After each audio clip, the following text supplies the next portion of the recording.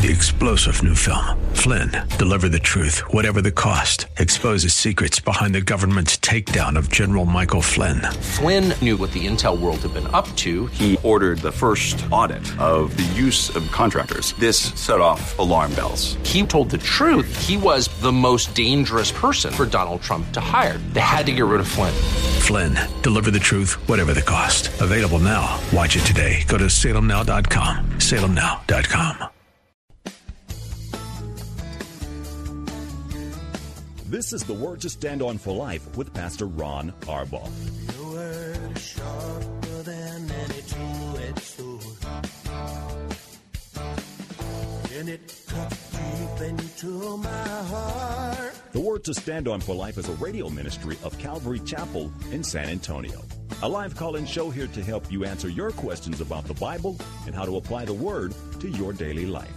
For more information on Calvary Chapel, visit our website, calvarysa.com.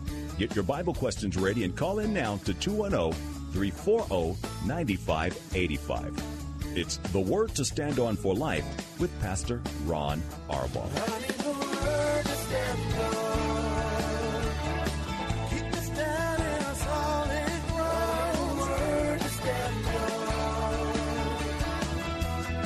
Welcome to the show. It's a brand new week. I don't know if it's just the older I get, the faster time goes, but it seems like I just said goodbye on Friday, and it's already a brand new week as we get a little bit closer to Christmas, the day we celebrate the birth of our Lord Jesus Christ. Now, I think most of you know that Jesus almost certainly wasn't born on December 25th. But as we approach Christmas, we think about his birthday celebration, and we're the ones who get all of the gifts. It's a time to really, really and truly reflect and be grateful on what the Lord has done. So to that end, we want to invite you on Friday night to our children's Christmas play. Actually, it's kids from the toddlers all the way up to high schoolers. Friday night at the Judson High School Performing Arts Center in Converse, Texas. 6:30. It's free. It'll cost you nothing. I promise you there is not a better show that you're going to find anywhere in San Antonio this coming Friday. I'll mention it for the rest of the week just to give you a heads up, but we'd love to see you there. We're grateful. We've got open phone lines. We'd love your calls and questions. Let me give you the phone numbers, and we'll get right to the questions that have been sent in. 210-340-9585 for your live calls. That's 340-9585. If you're outside the local area, you can call toll-free at 877-630-KSLR. Numerically, that's 630-5757. You can email questions to us by emailing questions@calvarysa.com, and you can also send them in using our free Calvary Chapel mobile app. Your questions will get to us there as well. If you're driving in your car, the safest way to call is to use the free KSLR mobile app. Just one button. Call now. You'll be connected directly to our studio producer. Hope you had a great weekend in church. We did. People are starting to leave, and others are starting to visit for families, and it's a great thing. I do want to give you all a wonderful update, and thank you for all of your prayers. We asked for prayer Friday and we've been asking for prayer over the months for Raina Wilson, her and her husband Carl. Just lovely people in our church. We've fallen in love with them. They've been here for a lot of years now. And she has a very, very aggressive form of cancer. And she underwent 16 hours or so worth of surgery on Friday, a surgery that they didn't think that they would, there wasn't a great hope that she would be able to take the surgery and survive, but it was absolutely necessary. Not only did she survive it, they were going to take out other body parts that they were sure were going to be infected by the cancer, and there just wasn't any cancer. There was necrotic tissue.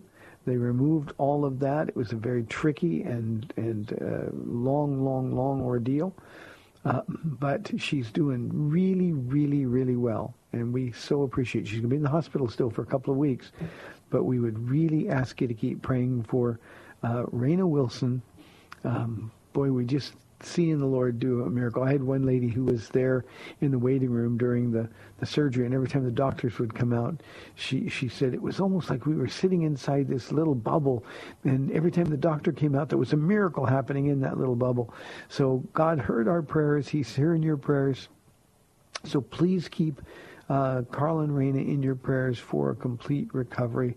I'm just so grateful to God for sparing us the sorrow that we were afraid of. Doctors were absolutely amazed. Hey, in the introduction, I also forgot to notice, or to mention that tonight, of course, is our last men's, women's, and youth Bible studies through the Christmas holidays. We'll pick them up again in the middle of January. But the ladies, Linda McMillan will be teaching tonight. Pastor Ken be teaching the men. Chris Sanchez, the junior high school age kids. And Pastor Nellie will be doing the high school age youth. So last time before Christmas, come and enjoy it. You can come with the whole family. There's someplace for everybody to go. 7 o'clock here at Calvary Chapel of San Antonio. 340-9585. Let me get to the questions. I didn't think I was going to get this question, but here it is. It's anonymous. Pastor Ron, did you notice there was a transgender woman in the Miss Universe contest last night?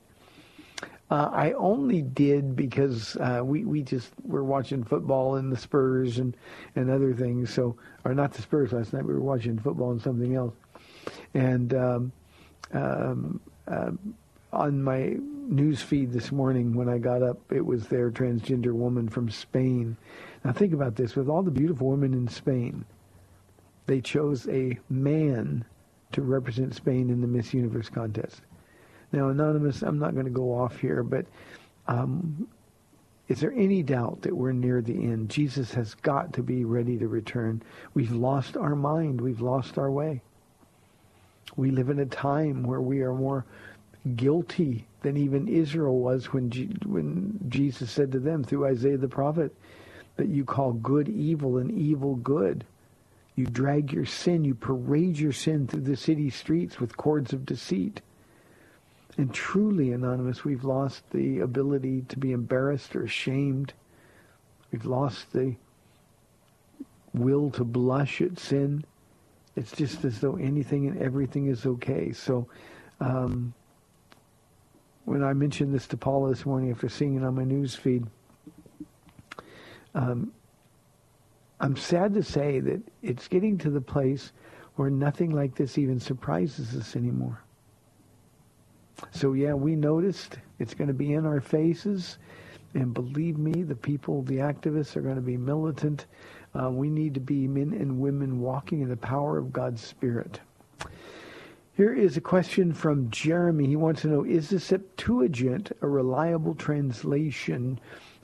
Jeremy, yes, it is. The Septuagint is the Greek Old Testament. It dates back, I think, to about 185, 189 BC. We know it's reliable because the Apostle Paul quoted it often. Jesus quoted it. It was probably the translation that most of the New Testament prophets, those who are quoted in our Bibles, it's the one that they used rather than the Hebrew translations. In the synagogue, of course, it would have been in Hebrew language.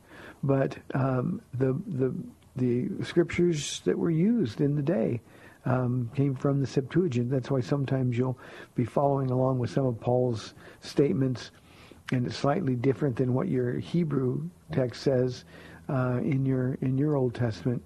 It's because he's quoting the Septuagint. So it's really, really a good translation, and perhaps the most reliable manuscript that we have of the Old Testament. Here is a question from Rhonda. She wants to know, what has to happen for revival to occur? Rhonda, that's a hard question to ask. I can give you answers, but the real issue here is revivals come according to the will of God. They come very infrequently. They're few and far between. It's a sovereign move of God's Spirit, and we can never tell when, where, or how.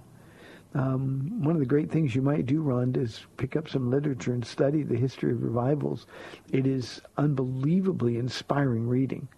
When I was first saved, I would read about revivals. I'd get so excited. All I could do, Lord, we want revival. We want revival. The problem with our sort of revival mentality in the church today, Rhonda, is that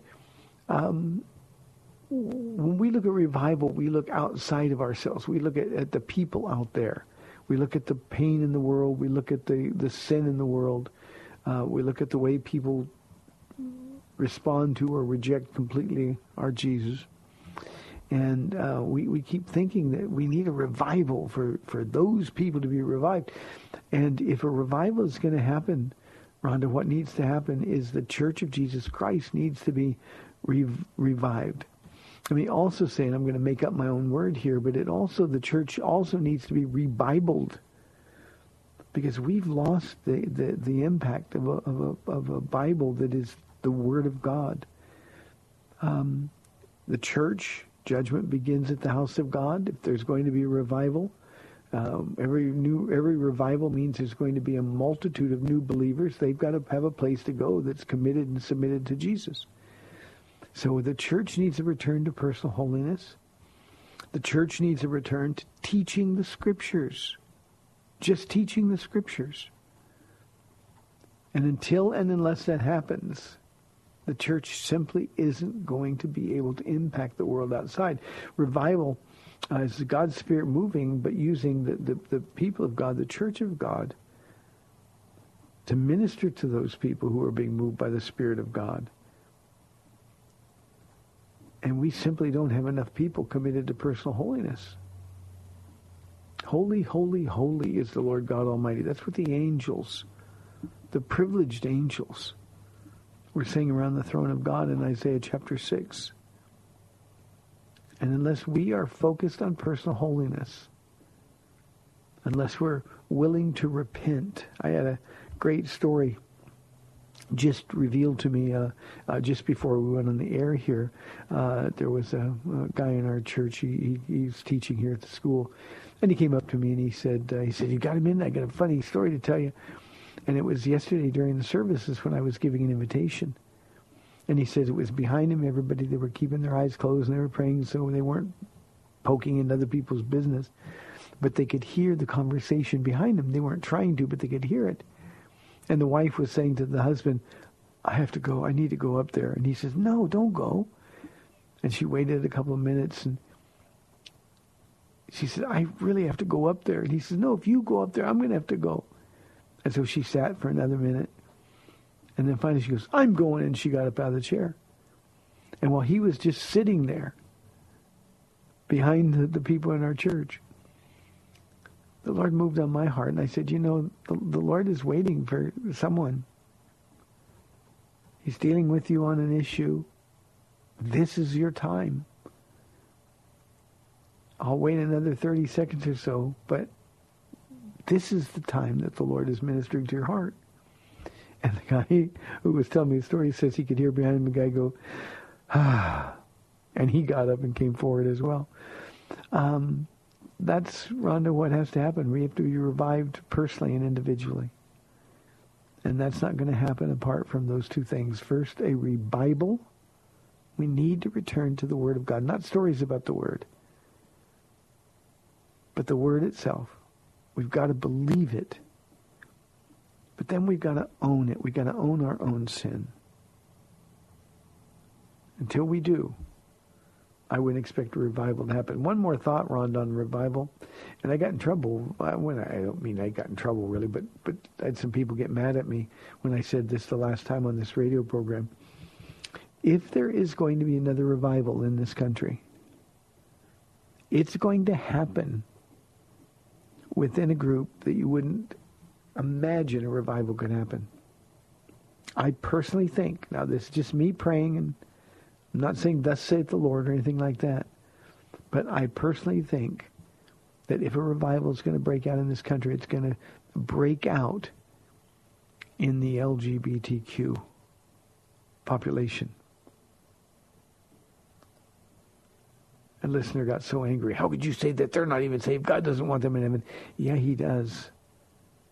And let me tell you something else, that wherever they are in their life right now, they are no farther from God than I was when he reached down and picked me up out of a public street in Upland, California 28 years ago, or nearly 28 years ago.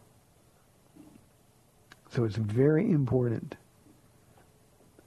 that we pray for the disenfranchised, the least likely. That's where revival always happens. Last revival, Rhonda, in our country, or in the world actually, was the Jesus movement back in the late 60s and early 70s. And nobody believed hippies could be saved. And yet that's exactly what happened. Great, great, great information out there on revivals. 340-9585 for your live calls and questions. Here's a question from Angela. She says, doesn't the Bible teach that churches should be in homes instead of expensive buildings? No, Angela, the Bible doesn't teach. You know, what the Bible is doing in the book of Acts is reporting. When Paul was writing letters to churches, churches met in homes because culturally that's what they had available. They didn't have big buildings. They didn't have places where thousands of people could gather. So no, the Bible does not teach that. The Bible points out that believers in the first century, they took what they had. There's another dynamic, Angela, that I think is sort of a forerunner of the way we meet in big buildings now. In the book of Acts, the church initially was entirely Jewish. God's Spirit was moving on Jews. 5,000 will get saved the first day, or 3,000 the first day, another 5,000 a day and a half later. And then as they would take the word out, people were getting saved in droves. And in a Jewish culture, the people that gave their hearts to Jesus Christ would be disowned by their families. They couldn't go to synagogue or to temple. They couldn't make a living because the commerce was literally in the outer courts of the temple. So, I mean, they were really all on their own. They had only Jesus to depend on. And so they would gather together. It'd be sort of what we would imagine to be tent cities because they had no place else to turn. And so there was constant fellowship. But homes were all they had. Church buildings in our culture are a necessity because there's got to be some place that a lot of people can meet together. And so there's nothing wrong with the church building. There's still nothing wrong with the church home, or a home church, I should say. But if you're going to get a lot of people together, you need a lot of space. Boy, do we need a lot of space. So, Angela, I hope that makes sense to you. Here is a question, another anonymous one. The Bible talks about taking care of widows, but I don't see any churches doing that. Why is that? And then I guess it's a she. She says, I am a widow and could use some help. Anonymous, most of the time, if people in a church are ignored by the church, it's because the church doesn't know of their need. If you are a widow in need, and yes, churches should care for godly widows. Paul says a widow must be over 60 years of old. She must be committed to the service of the church. I think those are more cultural requirements than to be taken literally. But here at our church, if we have a woman whose husband dies suddenly and she's left alone, she's part of our family and we want to take care of her. But we have others who move into town. We don't know what their situation is. We don't know what their need is. And I really like to believe the best of the body of Christ. I really believe that if a genuine need was known, that need would be cared for. So go to your pastor and tell him what you're struggling with. Ask him the question in exactly the way that you asked me, and give him the chance to respond. Let me explain my own personal thought. I believe with all of my heart that single moms in our culture are the New Testament version in the 21st century of the Old Testament widows and orphans that we're commanded to care for. I believe it's the church's responsibility to step up and help single moms and sometimes single dads. Help them with groceries, help them with rent, help them with jobs if we're able to do that. Help them with babysitting. I mean, there's house cleaning. There's all kinds of ways that we can help. And I think you're going to find, Anonymous, that most churches are looking for opportunities to serve their body. I know we are here at Calvary Chapel, and probably so too is the church that you're attending. So go to your pastor, let him know that you're a widow, that you've got some difficulties, some circumstances that you'd like to talk to him about, and give them a chance to respond. 340-9585 for your live calls. Here is a question from Jonathan. He says, I think I heard you say last week that God puts tests and trials in our lives to test us to find out what's in our heart. Is that right? If it is, God already knows what's in our heart. So it doesn't make sense that God would force trials on us. Jonathan, I did say that, and it might have been 2 weeks ago because this question has been here for a week. But trials have a distinct purpose in our lives. God tested Israel. God tested Abraham. Think about Abraham being asked to sacrifice his only son, Isaac. God tests all of us. Not because he doesn't know what's in our heart, but that so what's in our heart can be revealed to us. You know, when everything's going fine in my life, I think, oh yeah, I'm going to breeze right through that trial. There's going to be no problem at all. The difficulty with that, of course, is that when the trial comes, it all changes. We get afraid and we look at circumstances. So God shows us our heart. Trials make us more like Jesus. Trials draw us closer to him in terms of having to hold on to him, depend on him, rather than depend on people or other circumstances. So yeah, God puts trials in our lives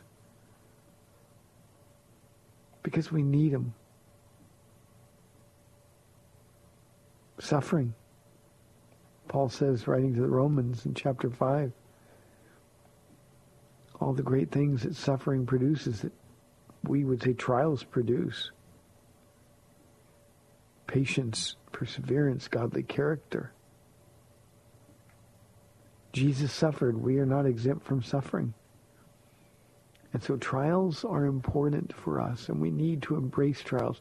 Whenever I say that, I can hear people shaking their heads in frustration. I didn't say enjoy the trial. No trial seems pleasant. But to embrace the trial, because Jesus will be in the trial with us. And then when we're through the trial, we're going to be more like Jesus than we were before the trial. Not only that, but we're going to be able then to provide comfort in the body to people who need it with the comfort that we've received from God. We're going to be able to go to somebody and say, you know what, I know what you're going through is hard. I know it seems impossible. But let me tell you what God did for me. And we can encourage, we can exhort, we can be an example of the faithfulness of God. So trials, we need them. We don't like them. But they're really, really good for us. And God loves us so much that sometimes he walks us right into trials. Now, I want to be clear, not every trial is designed by God, but many of them are. A lot of our trials are just sort of the messes that we make. But when we're in a trial, we really learn what level our faith is at.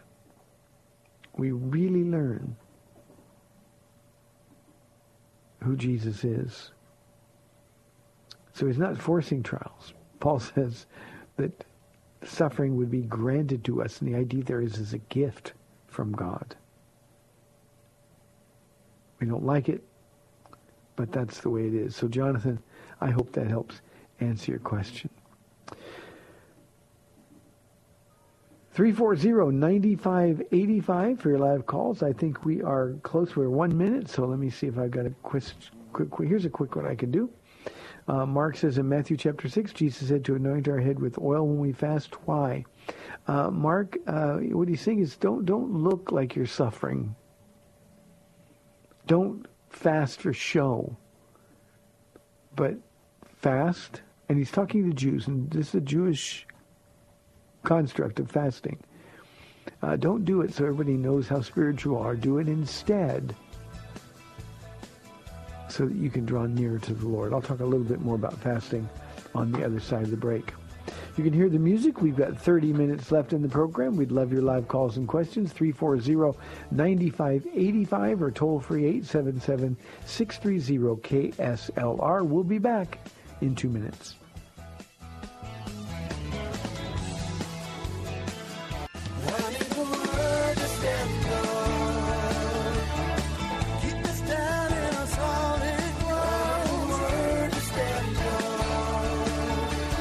Welcome back to the Word to Stand On for Life. We're taking your calls at 340-9585 or toll free 877-630-KSLR. Now, here's Pastor Ron Arbaugh. Welcome back to the second half of our program. We'd love your live calls and questions, 340-9585. Remember, you can also email us your questions by emailing questions@calvarysa.com. Mark, I want to do make one more comment on your question about fasting. Jesus wasn't talking to us. Now, one of the hermeneutics, I spoke about this in my message yesterday in a different context. But if we're going to study our Bibles, we have to know to whom he was talking. When Jesus said to anoint their heads with oil when they fast, he's not talking to you and he's not talking to me. He's talking to the religious leaders who are making a hypocritical show of their faith. And what they're doing is they're fasting and they wouldn't wash their face and their clothes would be sort of wrinkly and dirty. And somebody say, are you okay? Yeah, we're just fasting. We're trying to get close to God, those kind of things. But it's a very, Jesus' ministry was Jewish, and it's a very Jewish context. So the idea of fasting isn't for you and me to make ourselves hungry so God will answer our prayers or so that God will do something. What he's saying is, whatever you're doing to honor the Lord, do it privately. God knows, nobody else needs to know. If you want to know what fasting is for, read Isaiah chapter 58. It is the authoritative passage of Scripture on fasting. It doesn't apply to us as New Testament Christians, but the principles do. And too often we use fasting as leverage. Okay, God, I'm going to really be hungry, so you have to tell me what I want to know. That's to miss the whole point of fasting altogether. So he's just saying it'd be like telling you, if you're really going to be laboring in prayer or something, act normal. No suffering for Jesus kind of thing. So I hope that helps. Here is a question that came in from our mobile app anonymously. What is your opinion about the pastor who bought his wife a Lamborghini? He said it wasn't a pastor who bought the car, it was the husband. Should there be a disconnect between the role of a pastor and that of a husband? I absolutely love the second part of your question. I deal with this with pastors all the time. So my opinion, I have no opinion about the pastor who bought his wife a Lamborghini. I saw the article. Every time a Christian does something like this, the media makes a big deal about it. The car cost in excess of $200,000. I am mortified that a man who serves the Lord would have $200,000 to spend for a car. But on the other hand, this particular pastor is a church plant out of Lakewood Church in Houston, Joel Osteen's church. And, doctrine is important. Anonymous, because we live what we believe. And the Osteen group is a group that believes God wants you to have your best life now, that he wants you to have the best this world has to offer now, almost as though we're trying to make earth heaven instead of understanding that this is never going to be our home, that our job here is to serve the Lord in humility. But those pastors that come out of a prosperity tradition, it is a false tradition, but nonetheless, it's a popular one. That's why 20,000 people go to Joel Osteen's church every weekend. So his congregation, this pastor, his congregation will see his wife driving around a Lamborghini, and they'll just think, well, see, that's God blessing them. And it's just not the case. So he's going to stand before Jesus and explain that. I'm not, and as long as I'm not, I don't have to worry about it. But let me talk about the other part, because I think this is really an important question. Is there a disconnect between the role of a pastor and that of a husband in the home of a pastor? And I maintain steadfastly that there isn't. Those of you who listen to the program on Thursdays, you know, Paula calls me Pastor on about half the time. Now, I don't make her do that, so don't think you call me Pastor on. It's not that at all. But I am both Paula's husband and her pastor. And not for 1 minute of any day do I stop being either. I've had a lot of pastors say, and I've actually heard this taught in marriage conferences by pastors to other pastors, you know, at home you're just your wife's husband. And that's never the case. That's never the case. As pastors, we don't get to act one way at home and another way at church. Our wife is a member of our flock, a prized, treasured, cherished member of our flock. And so it's our job to rightly represent the Lord, but it's our job to make her feel beautiful and loved and precious. And you do that as a husband and as a pastor. And when we forget that, usually that's when our homes turn into something other than a godly example of a husband and wife in Christ. So Paula, I hope, is happy that I'm her pastor and happy that I'm her husband. But she knows she's stuck with both because there's just not going to be any other alternative. Here's a question from Avery. I don't know whether that's a male or a female. Why are there so many different opinions about Jesus, who he is, or even how to find him? Avery, do you remember one of my favorite Bible studies? We only break verse-by-verse studies here at Calvary Chapel 3 times a year. We do it for Christmas. We do it for Easter. We're going to teach the stories. The stories need to be told and retold over and over and over. And we do it the Sunday before Easter for what we call Palm Sunday, Jesus' triumphal entry. Now, you remember in that huge crowd in Jerusalem, all the differing opinions, people were arguing, who do you think it is? They knew this was the day that the Christ was going to appear. The exact day it was prophesied by the prophet Daniel. The crowds were huge because this was the day they'd been waiting for a very long time. And yet when Jesus appeared, by the way, riding on a donkey as prophesied by Malachi, had he come in on a horse, had he come in walking, it wouldn't have been him. He fulfilled the prophecy. They still rejected him. And the reason they rejected him is the same reason that people have different opinions about Jesus now. The real Jesus isn't enough. I got a heartbreaking email from a woman who used to come to our church today. And she's chasing her image of God, and she's asking my opinion. And I withdrew from this conversation a long time ago because she's really not listening. But my question is always the same one. Why isn't the real Jesus enough? Jesus of Nazareth, Jesus of the Bible, the Jesus revealed to us on every page of Scripture as we turn. Why isn't he enough? In that crowd on Triumphal Entry Sunday, there were some who knew it was him and were content to follow. But the large crowd rejected him because they didn't like his message. They wanted him to be who they expected him to be, the one who would deliver them from Roman rule. In spite of the miracles that he'd done, in spite of the fact that he showed up exactly the right time, fulfilling all of the prophecies.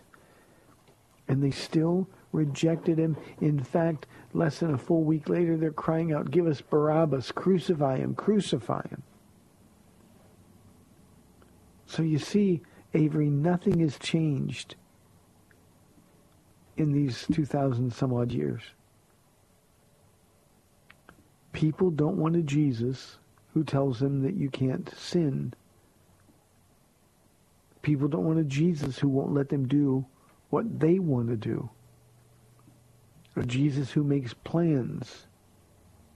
Ephesians 2:10 says the plans that he made before the foundation of the earth, plans that we would walk in them in that perfect will of God. And people want a Jesus who gives them life insurance of heaven, but without any requirement at all for life here on earth. And as long as that's the case, Avery, people are going to keep making Jesus in their image instead of understanding that we were made in his image. So the differing opinions have nothing to do with anything that God did. But it reflects who we really and truly are. You know, Avery, every Sunday we give invitations here. Every time we do Bible study here, we give invitations. But Sunday, when the larger crowds are here, and we know there's unbelievers here, and we know there are some believers here who are trying to manipulate Jesus to do what they want him to do, I want to scream out sometimes, what's wrong with the real Jesus? And it sounds so spiritual, doesn't it, when somebody says, yeah, but how do we know the real Jesus? I'm on a journey to find him. All you have to do is journey into your Bibles, into the pages of Scripture.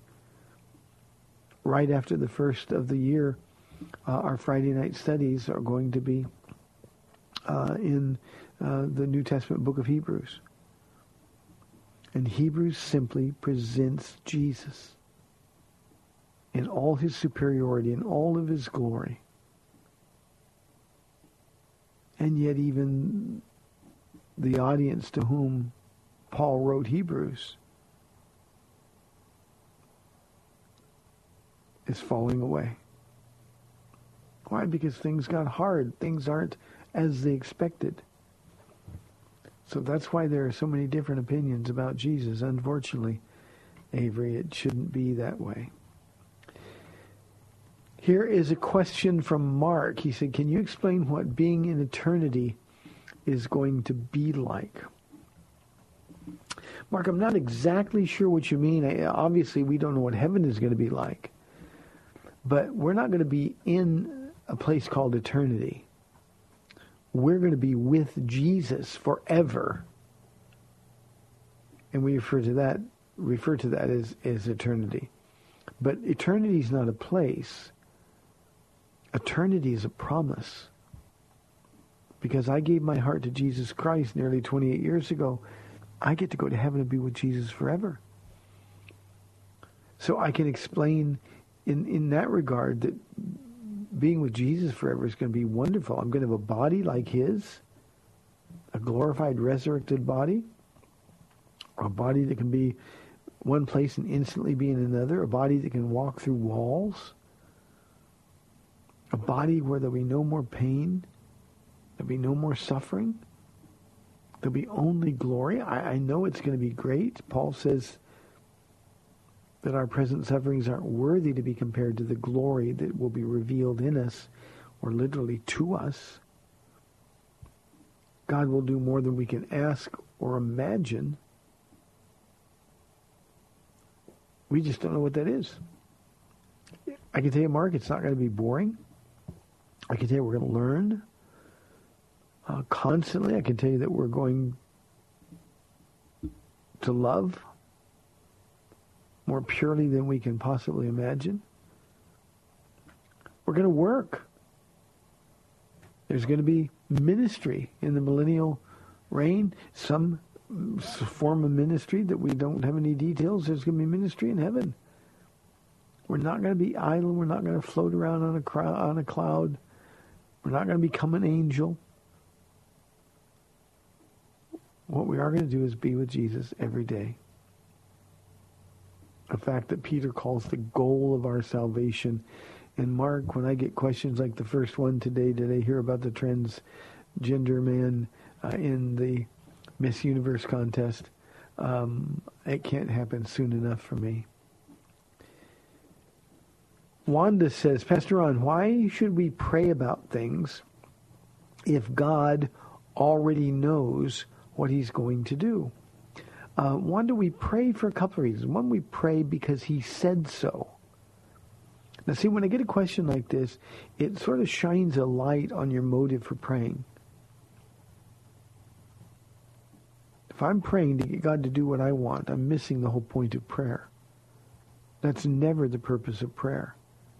The purpose of prayer is to get me to want what God wants for me. And when I talk to Jesus, I become more like him. When I spend time with him and learn about him in his word, we actually share the same heart. And prayer is just about talking to Jesus. It's not about giving him a laundry list of things to do. We also know in a way that's completely unexplainable that prayer changes the mind of God. Now, when that's the case, like it was with Moses, it's so that we would agree with God's mind. God does that so that we will be used by him to accomplish his will. But we pray. I opened the program today talking about Irena, who is going through such a difficult time. And by the way, the husband is suffering as much as she is, believe me. Why would we pray if God already knows what's going to happen? Because there's a dynamic that says God hears the hearts and the prayers of his people and answers. When we get to heaven and we see all of the prayers that have been answered. I'd also add, Wanda, when we see the prayers that he didn't answer that turned out the best for us, we are going to be so very, very grateful. So we pray because we want to talk to him. We pray because he said to pray. We pray because God loves to bless his people. Just make sure your motives are right. If you ask with the wrong motives, then those are prayers that aren't going to be answered. But take your focus off praying for things or for certain results, and instead focus on just talking to your Jesus. That will really change everything, because most of all, it will change you. I guess this isn't a related question on purpose, but I guess it's sort of related. This is a question from Christian. He says, the Bible says we reap what we sow, so if I give money, God will give me money. Is that right? Christian, you don't understand it at all. We reap what we sow, but we're only sowing if we're sowing with the right heart. And I apologize to you, Christian, for the messages, these mixed messages go out over pulpits in this country and over the internet and over TV stations and radio stations, because we make it sound like we've got God all figured out. You know, you give to me, God will bless you. If our motive for giving to God is to get blessed by God, isn't it true that we're denying the blessings that we've already received by God? From God? I mean, when I got saved, I was close to hell. I don't need to be grateful for anything more than that. So if you give money to God, Christian, to get money back, then you don't understand God at all, nor do you understand your responsibility to him. As New Testament Christians, the reason we give money to God is because all of our money is his. Same thing is true with our talent. Same thing is true with our time. All that we have comes from him and belongs to him. Our responsibility is just to offer it to him. Everything. Not 10% of what we have, but 100% of what we have.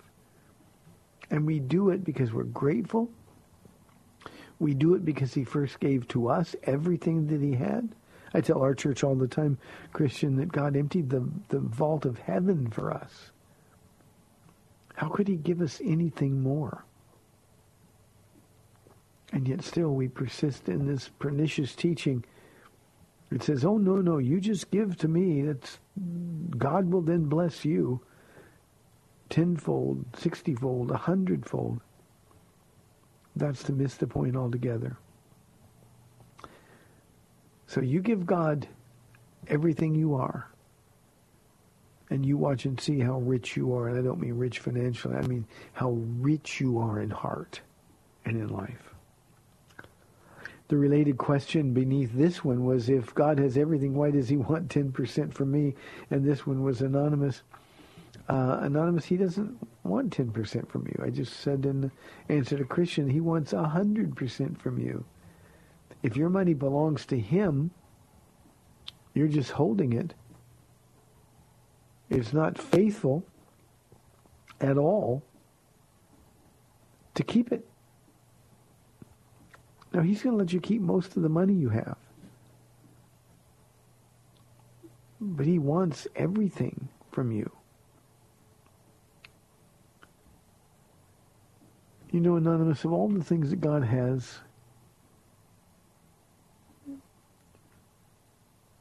you and I, we're the most precious. He has us. He loves us. He provides for us. He directs our steps. So please don't make your relationship with God about money. The Bible says that God loves a cheerful giver. Literally, the word is hilarious. We're not to give under compulsion. If you think God wants 10% of my money, don't give him anything. There's no reward for that. It's very important you get your heart right with this. I guess that's enough of that. Here is a question from Jonathan. He says, is Seventh-day Adventism a cult? Jonathan, sometimes it is, sometimes it's not. At its best, Seventh-day Adventism is very legalistic. They have cult-like practices and observances. But there are plenty of Seventh-day Adventists who understand the Bible, although their understanding is wrong. Their understanding of the Word is the basis that they make the laws and the rules that they follow. And they're missing out, and they're in error. But they're Christians. There's going to be Seventh-day Adventists in Christians or in heaven. On the other hand, there's a whole bunch of Seventh-day Adventists who are involved in a cult. So some yes, some no. You know, Jonathan, the man who I've ever talked to, in fact, two of them that I can think of off the top of my head, who are the most likely to brand Adventists as a cult, both of them were former Adventists. Both of them are now, well, one of them just retired, a pastor in North Texas, and the other one is a pastor in Phoenix, Arizona. And getting out of the cult, they say, sort of unlocked them and gave them the freedom. And they learned to fall in love with Jesus. So while coming out of the religion, they would say it was a cult. I might be a little more charitable. Some are cults and some aren't. So I hope that helps. There's plenty of information out there, Jonathan, about Seventh-day Adventists, but it's certainly not something that we want to focus on. Last question. We've got 2 minutes. Mike says, what should the focus of our youth groups be? It seems like we focus on outreach and missions almost completely. Mike, the focus on a youth group ought to be the same focus in the adult group, on Jesus. Our focus is on Jesus. If your youth group is focusing on anything other than Jesus, there will be no outreach. There might be a weekend trip, but remember, Jesus is our faith. He's the subject of our faith. He's the goal of our faith. He's the power behind our faith. So if you're a youth group leader, and that seems to be what you're saying here, find out if your kids know the Bible. Do they know the Bible stories? Can you say, tell me about Abraham? What's remarkable about him? Can you tell me about King David? Can you tell me about Joseph or Daniel? And the focus of your youth group needs to be informing those kids about him. And he's revealed to us in the Word. You know, Mike, I've said this before, we've got a little mini revival going on among our junior high kids here at Calvary Chapel. It's one of the most wonderful things in the world to watch. They're excited about the Word. And they didn't get excited because there's outreach. They got excited because they got introduced to Jesus. Well, the phones are quiet today, but I hope the program was informative for you. You've been listening to The Word to Stand On for Life. I'm Pastor Ron Arbaugh from Calvary Chapel in San Antonio, Texas. Lord willing, I'll be back tomorrow at 4 o'clock on AM 630 The Word. We'll see you then. Bye-bye. Thanks for spending this time with Calvary Chapel's The Word to Stand On for Life with Pastor Ron Arbaugh. The Word to Stand On for Life is on every weekday afternoon at 4, and Pastor Ron invites you to find out more about Calvary Chapel at calvarysa.com. The Word to Stand On for Life was sponsored by Calvary Chapel of San Antonio.